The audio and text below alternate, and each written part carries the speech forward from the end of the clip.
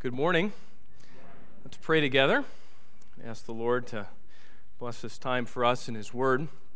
Our Father, we're thankful that we have the Word of God before us today. We're thankful that we have this place to worship. You belong in our worship. You are our worship. Father, we pray that as we look into your Word this morning, that you would help us, that you would guide us, that you would grant to us the ability to worship you the way that you indeed deserve to be worshiped. And in fact, that we would see your Son, the Lord Jesus Christ, that we would see him as enough, that we would see him for all that he is, that he points to you, that you and he are one, and that there is nothing more that we need this side of heaven than a relationship with the Lord Jesus Christ. We pray that these truths would be so apparent to us today, that they would again be apparent to those that we love and are seeking to minister to. Lord, we pray that you would grant us this time now for your name's sake and for your glory and your glory alone. In Jesus' name we pray. Amen. Take your Bibles and turn to John chapter 14. We're going to begin reading this morning in chapter 14, verse 1. Pastor Mike preached last week, verses 1 through 6. And indeed, he had to stop at verse 6 because it was enough. But the conversation with the disciples continues. And so we're going to try to take a little bit more of that chunk today, beginning in verse 7. But we're going to read beginning in verse 1. And I'd like to just remind us of the reality that we face here as disciples. If we're going to put on the disciples' shoes this morning, as Jesus is talking with them and as they ask questions, it's helpful to understand what they're thinking and what has been told to them. And remember, there are two concerns that Jesus is interested in addressing with them. The first is that Jesus is going away. And the second is that they cannot follow him. They are remaining behind. And so those are the two concerns. And Jesus says in verse 1, in light of that, do not let your hearts be troubled. Believe in me, believe in God, believe also in me. In my Father's house are many dwelling places. If it were not so, I would have told you, for I go to prepare a place for you. If I go and prepare a place for you, I will come again and receive you to myself, that where I am, there you may be also. And you know the way where I am going. Thomas said to him, Lord, we do not know where you are going. How do we know the way? And Jesus said to him, I am the way. I am the truth. I am the life. No one comes to the Father but through me. If you had known me, you would have known my Father also. From now on you know him and have seen him.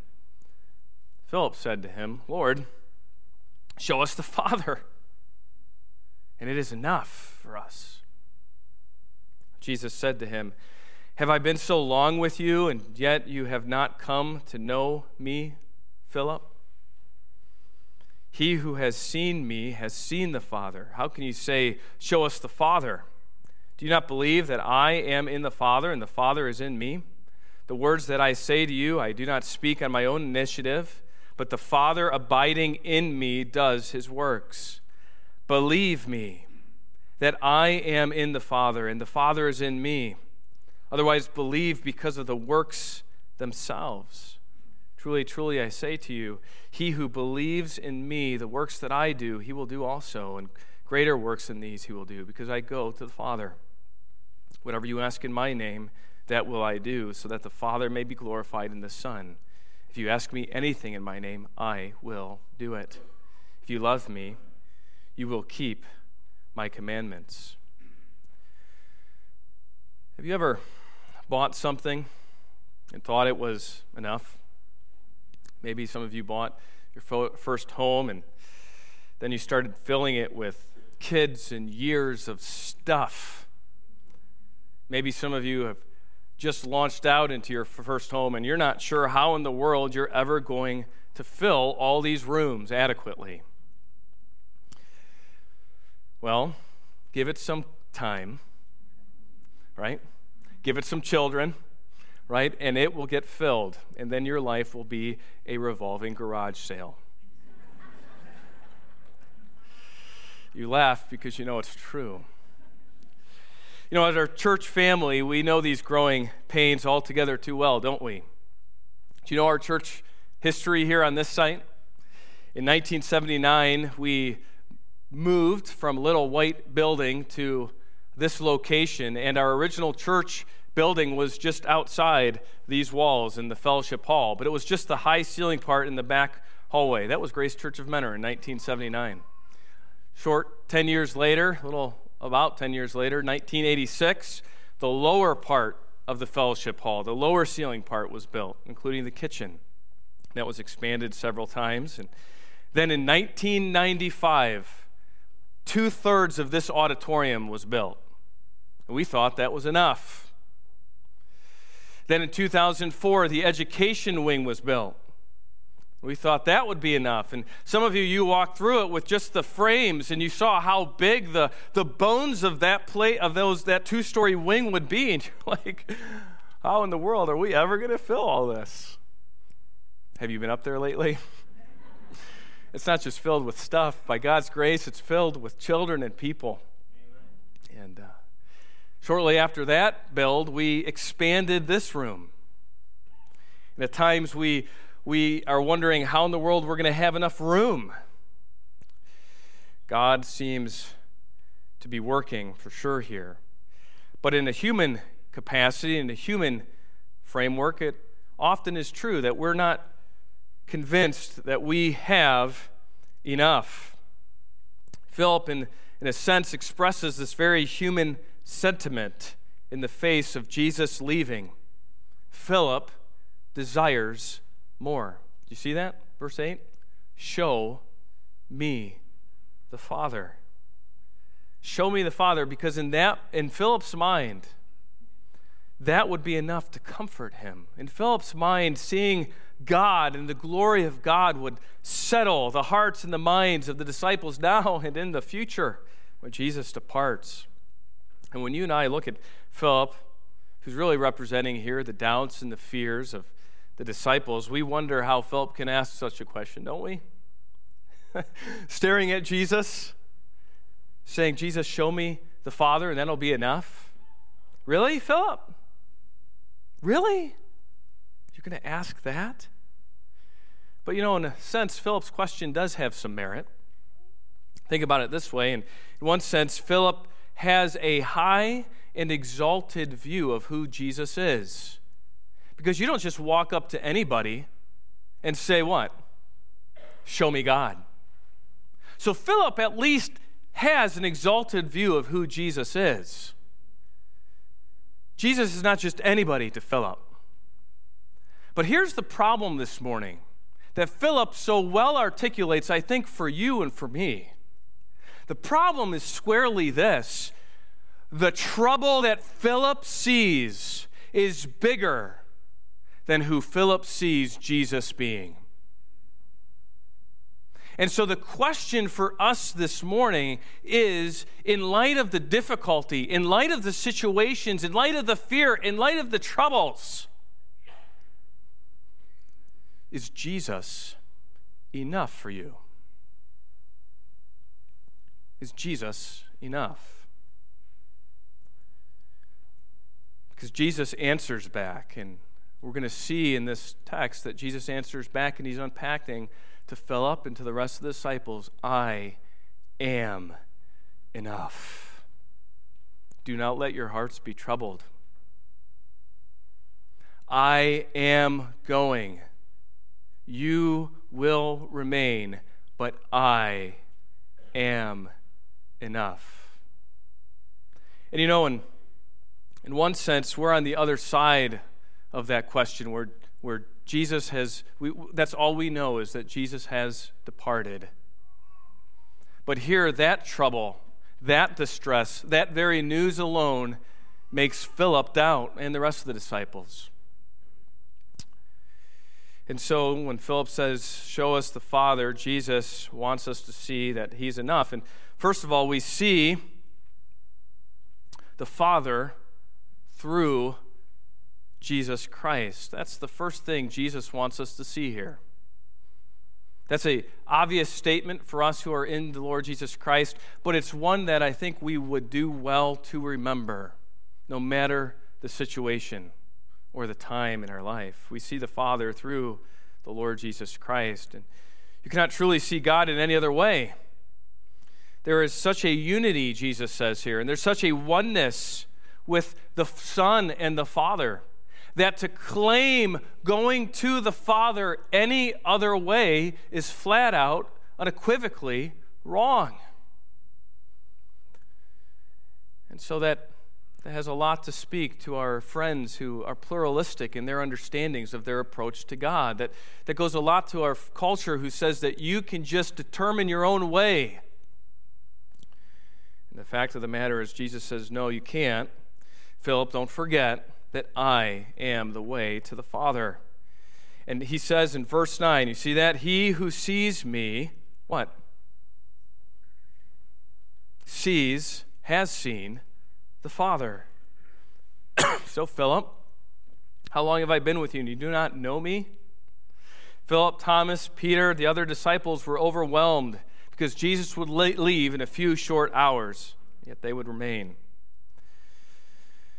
Jesus says, do not let your hearts be troubled. Do not forget that I am enough, whether I go or whether I stay. And I mentioned that we're on the flip side of the equation, where we've only known that Jesus has left us. And let it be an encouragement to you that these men who got to walk with Jesus and hear Jesus and discuss their troubles in their hearts with Jesus doubted in this time. And yet you who never have seen Jesus, what? You believe. By God's grace, you persevere. Isn't that what Jesus tells Thomas? Remember doubting Thomas? And Jesus says, because you have seen me, Thomas, what? You believed. But blessed are those who what? Will not see and yet believe. That's the company that we keep. The blessing of those who do not see Jesus, but yet by faith believe. And so do not let your heart be troubled. Jesus is enough. But I do think that we can identify with Philip, can't we? We can identify with the doubts that creep into our own faith at times when the storm clouds get so dark that doubt causes us to question. Have you ever been there? Or is it just me? I think that's true. I think the question about the truth of the Word of God, the question about is God enough? Do I really have access to God? Often tends to creep in. Isn't that what Satan did with Eve so long ago in the garden? The first cast of doubt was a question. Do you really know God, Eve? Has God really said these things? Is it really true? So sometimes those whispers echo to us, don't they? Do you really know God, Steve? Have you really seen him? How do you know that the Bible is right and all other beliefs of all time are wrong? Have you ever been asked that question? How do you know that the Bible's right? Anyone thinking ought to ask that question. If you're in the children's ministries, you probably get asked that question. My oldest daughter has asked that question now several times as she's exposed to others that have a belief that's different than hers. Daddy, how do we know that the Bible's right, that Jesus is, that God is, that we have the right understanding of him? Do you have a Bible answer for that question, believer? What's the Bible answer? Here, Jesus says, I'm enough. Jesus is the answer. How do I know that the Bible's true? It's because Jesus said so. Because Jesus lived and he performed the signs and the wonders, authenticating that he is from the Father. And if you have seen him, you have what? You have seen the Father. Faith is as simple as that. You can't overcomplicate it. So, how do we know that Christianity is the true religion? It's because of Jesus, my friends. There's no other evidence that can actually amount to the truth that Jesus is the one who says, I am the way, the truth, and the life. Then he goes on to unpack it. If you've seen me, you have seen the Father. And then Jesus says, if you have heard my words, you hear the Father's words. You see that in verse 10? The words that I say to you, I do not speak out of my own initiative. This isn't the first time Jesus has unpacked that truth for us, is it? It won't be the last. But Jesus reminds us that while we do not walk hand in hand with him today, we do have his words, believer. We do have the recordings of his ways. This is something that Jesus planned all along. He knew that he would depart and that we would remain. And so he leaves something with us. And he's unpacking that for the disciples. He's leaving his word. And you say, well, Pastor Steve, they didn't have the word right then. They just had Jesus and his words, and the word was coming. And you're right. But this was Jesus' plan all along. That throughout the course of history, there would only be a few disciples that would actually walk and talk and hear Jesus. And Jesus had a plan for this. And I want you to take your Bibles and just quickly turn to John chapter 16, because we see that the plan is to our advantage. John chapter 16 and verse 12, Jesus says, I've been planning for this the whole time. I have a little bit more to tell you, actually. Verse 12, he says, I have many more things to say to you. And then he says this. I'm not going to say when I'm going to tell you. I'm not going to tell you now. He says this. You're not ready to hear them yet. There's a lot that has to happen, and one of them is Jesus has to be crucified. Jesus has to raise from the dead. He has to demonstrate and pay for the sins that he came to take and demonstrate his power over death. And until that point, you're not going to be ready for them. You're not going to be ready for them in this context until I go away, until I send somebody else, the Helper, the Holy Spirit. There's a lot of things that will prepare you to be ready, but you're not ready now. But I have a whole lot more to say. Verse 13, but when he, the Spirit of truth, comes, he will guide you into all truth, for he will not speak on his own initiative, but whatever he hears, he will speak, and he will disclose to you to what is to come, and he will glorify me. And he's basically going to say what I'm going to say. What's Jesus saying? You've got a lot more to say. I've got a lot more to say. You've got a lot more to learn, but you're not ready. So what's that a lot more? Where do we find that? We have the gospel writers recording for us, right? His words and his works. So now, what is a lot more that Jesus wants us to learn, and yet we're not yet ready for until the Spirit comes? Well, follower of Christ, it's called the epistles. The Holy Spirit who uses these men to basically unpack the truths of Jesus' words and his ways in letters to the churches, so that you and I can have and hold the teachings of Jesus Christ. And this is his plan for us to have his words, which are his Father's words. And then we also see that the works Jesus does are by the Father. So if we see the Son, we see the Father. If we hear the Son, we hear the Father. But what does Jesus say? We're actually very much surprised by what Jesus says in verse 10. He says, do you not believe? We're back in John chapter 14. Do you not believe that I am in the Father and the Father is in me? Then he says this, right? The words that I say to you, I do not speak on my own initiative. And then we think he would say something like this, but the Father abiding in me says these things. But he doesn't say that there, does he? Where does he go right to? He slips right from the words to what? To the works. Here's a strong testimony to the reality that the signs that John records of Jesus, the miracles, are signposts communicating who Jesus is and what Jesus demands. Jesus demands belief in him. Jesus demands that if you see me, you see the Father. If you want to see the Father, you must see me. And so the works Jesus does are done by the Father. And these are so helpful for us, emphasizing the reality of what Jesus' whole point was in the sign miracles, that they're not for sensationalism's sake, but they're really for our sake, that we would understand and know that Jesus is the Son of God. But that we just want to stop there. Look at verses 10 through 12, and I'm asking you to do some work this morning. But take your Bibles and look, and there's a word that's repeated 4 times in 3 verses. What is it? Do you see it? Did you notice it when we read it?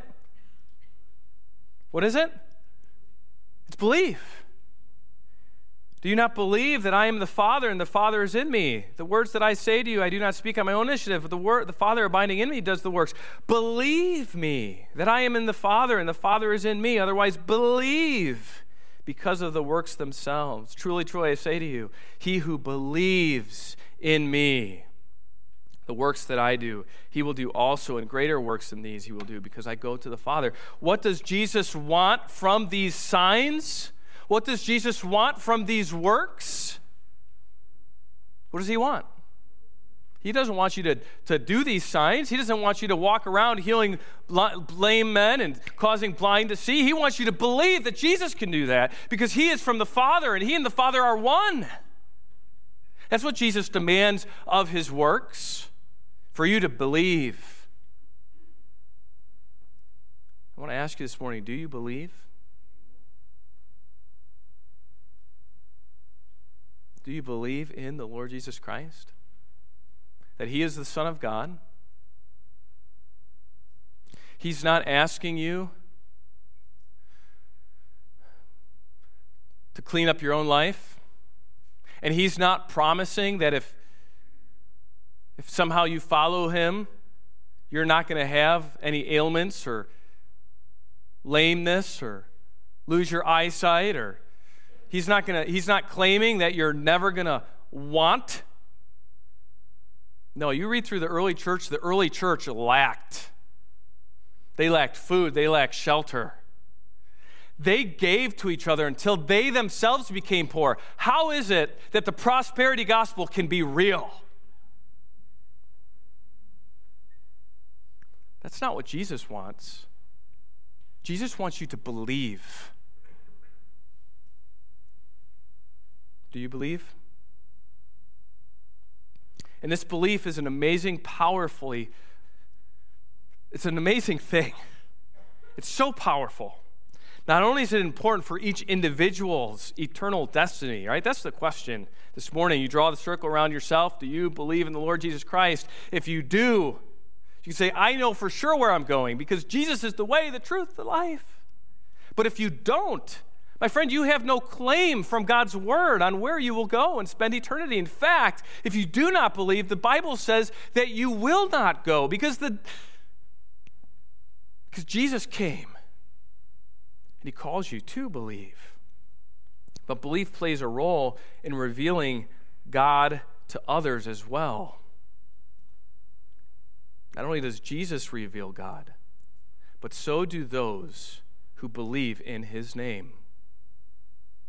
That's the second point that Jesus wants us to understand when he says, Philip, I'm enough. You're asking to see the Father. Look to me. And by the way, Philip, when I'm gone, others will be able to look through you to me. Can others look through you to Jesus Christ this morning? Now, I'm not saying that you can save anybody. I'm not saying that you can ultimately be the Savior or the help for anyone. But I am saying that you have a responsibility, like Jesus was the signpost to God. You are the signpost to Jesus. That's why you remain. That's why Jesus left, and he kept you and me here. Or in this case, he called us here after he left. And so we see the Father through those who believe in the Son. Now look at verse 12 with me. Jesus says, "He who believes in me, the works that I do, he will also do, and greater works than these he will do, because I go to the Father." And so I want to try to answer what Jesus is saying here. And he says, so, you're going to do greater works. And a lot of people can look at it and say, hey, Jesus healed lame men, and he caused the blind to see. That's what I'm going to do. What can be better than that, right? Well, I want to ask two questions. What are the works that Jesus does, and what does he speak about here? And then what are these greater works? And so to help us with the greater works, I want to help us really look at the works of Jesus himself in the Gospel of John, okay? So first, what are the works that Jesus does? The word works in the Gospel, if you were to do a comparative analysis, I know I just said something that may just like cause half of your brains to like go, your brains to go like, I'm out, all right? Comparative analysis. If you were to just look at the rest of the Gospels and look for the word works, you would find that that word appears a ton, all right? There's some technical language for you, a ton in the Gospel of John compared to the other Gospels. A ton. I'm not talking about the word sign for miracle. I'm talking about the word ergon. That's the word works.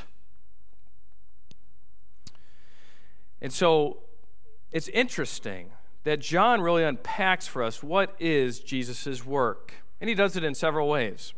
So if you were to go, you don't have to, but if you were to go to John chapter 10, we see that the word works in the Gospel of John is really used in reference to any of Jesus' activities. In verse 31, the Jews pick up stones to stone Jesus. And Jesus answered them, and he says, I showed you many good works from the Father. Which of them are you going to stone me for? Jesus kind of mentions his works there, the general use of the word for his activity. It's also more specific in referencing Jesus' miracles. It's not the technical term that John uses, that's Samian, all right? It's not the technical term for miracle in John's gospel, but it does relate to it. The other two words, by the way, are dunamis, and we're going to see this in a minute, so I just want to lay them on the table, all right? Dunamis and teros. Those are other words for miracle, but not the word work in the Gospel of John. But it is sort of related. In John chapter 7, verse 21, Jesus answers them, and he's talking to the priest. He said, I did one deed. This is the NASB's translation of the word work there in verse 21. I did one work. I did one deed, and you all marvel. And so we want to ask what this deed is. In verse 23, we're told, Jesus says, if a man receives circumcision on the Sabbath so that the law of Moses will not be broken, you are angry with me because I made an entire man well. So what's Jesus' work there? It's related to the sign that he made the lame man walk on the Sabbath, right? In John chapter 7. So his works are not necessarily related to miracles, but they're not necessarily not related to miracles. They encompass. It's broader than just miracles. Okay, are you following me? Because that's a really important part. That when Jesus talks about his works, he's not just talking about miracles, but he is also including miracles in his work. But I want you to take your Bibles, if you haven't been turning with me, and go to John chapter 6. Because there is another way in which Jesus' work is demonstrated in the Gospel of John. And this is very helpful as we're trying to unpack what it is that Jesus' work is and how it is that we can actually do greater works than Jesus. Because that kind of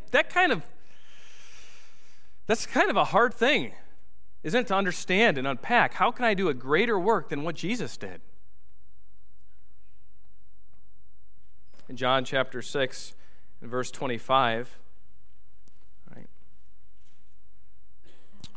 we're past where Jesus feeds the thousands, the 5,000, and Jesus says,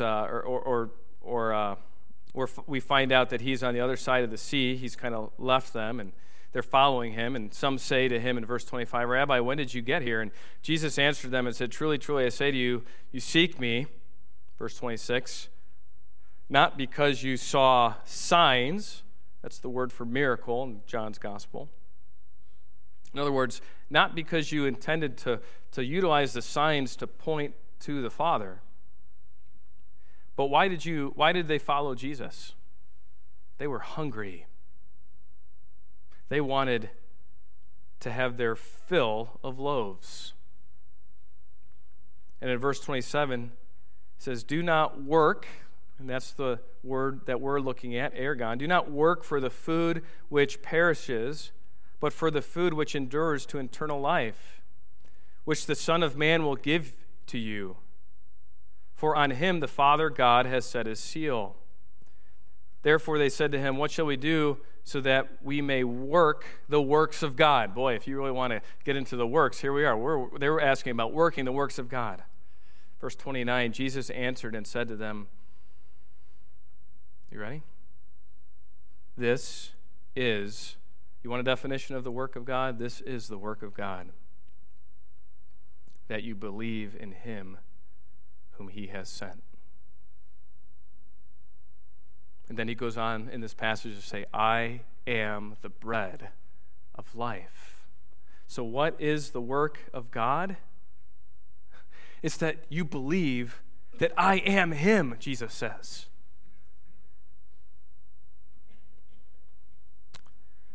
The works, the miracles that Jesus does are intended for a greater work.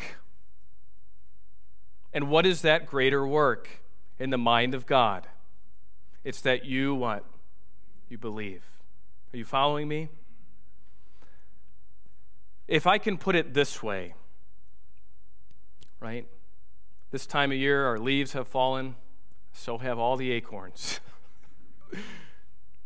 And I don't mean to diminish Jesus' miracles, but basically what's going on here is Jesus is saying, if you want a comparative illustration, Jesus is saying, my signs are acorns compared to the vast strength and growth of a huge, tall oak. The point is not the acorn. Healing a lame man is not the point. What is the point? What is the oak? It's belief in Jesus. And so I want to demonstrate to you that you and I do the greater works because Jesus goes to the Father. Did you catch that in our text? I know we're flipping all over the place. Welcome to preaching from the Word of God, right? But look at verse 12. Back in John chapter 14. Truly, truly, I say to you, he who believes in me, the works that I do, he will do also, and greater works than these he will do. And it's not over. What does Jesus say? Because I go to the Father. Why is it that you can do greater works? Because Jesus goes to the Father. Because Jesus does his cross work, and he pays as the Lamb of God for the sins of the world. Because Jesus does the cross work, and 3 days later he conquers death and shouts, you can have newness of life through me. I am the way, the truth, and the life. You can do greater works today because Jesus left. Because Jesus was obedient to God the Father. because Jesus was obedient even to the point of the death of the cross. That's why you can do greater works. Because greater works is not about doing more miracles. You know, what's greater than healing or causing Lazarus to raise from the dead? Jesus says there's something, and that is believing in me.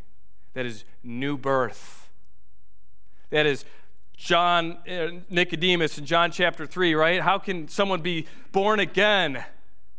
Do I have to climb back into my mother's womb? No, it's a miracle. The Spirit of God does it through the Word of God, causing someone who is dead spiritually to be alive in Jesus Christ. That is the greater miracle. That sinners repent and place their faith in Him. John chapter 5, verse 20.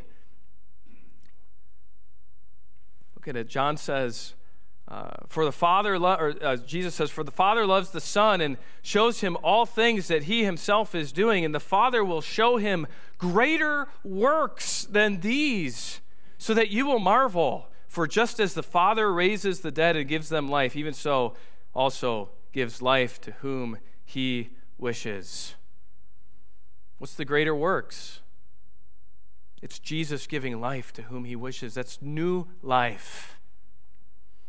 And our time has expired, and so I suppose we're going to just stop here this week.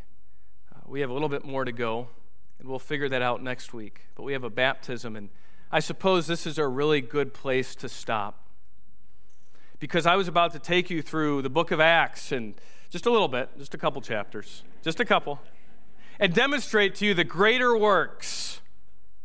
But my friends, we're about to hear testimony. We're not about to see a greater work. That's already happened in the life of little Lydia. But we're about to hear testimony of it. And I want to ask you a question as we do that this morning. Do you believe that when someone asks Jesus to be their Savior, when they repent of their sins and place their faith in the Lord Jesus Christ, that is greater than Jesus calling a man forth to rise from the dead physically? Do you believe that? Do you believe that it is greater than Jesus saying, "Start seeing again, who has been blind for so long"? Do you believe it? Because that is what Jesus has done in you. And that is what Jesus tasks you to do. You to proclaim. You can't do that, but you can proclaim it through the gospel of the Lord Jesus Christ. That's the work, that's the greater work that we have in the Lord Jesus Christ. Father, I pray that you would help us today to very clearly understand the scales of work, and I'm talking about the weight scales. That you would help us understand that healing, and while those things had their place, they are not as weighty as the greater work of salvation, of belief in your name. I pray that would overwhelm us today for some of us who feel like we were saved and we don't really have something to do, or we're really not gifted to do something. We're really not worthy. We really don't have a worth like someone else, like so-and-so. Oh, Father, take those sinful ideas and cast them aside in our hearts and minister to those who doubt today. That first you have performed an amazing work, a miracle of new life in them, and you have gifted them and caused them to remain here to proclaim the gospel, the wonderful good news of the Lord Jesus Christ. And that we would take that great work seriously today. That we would not grow tired of it, that we would not grow weary in doing good, but that you would cause us fresh and anew, to ask the question like Philip does, and to hear Jesus say, I'm enough. You've seen me. You've seen the Father.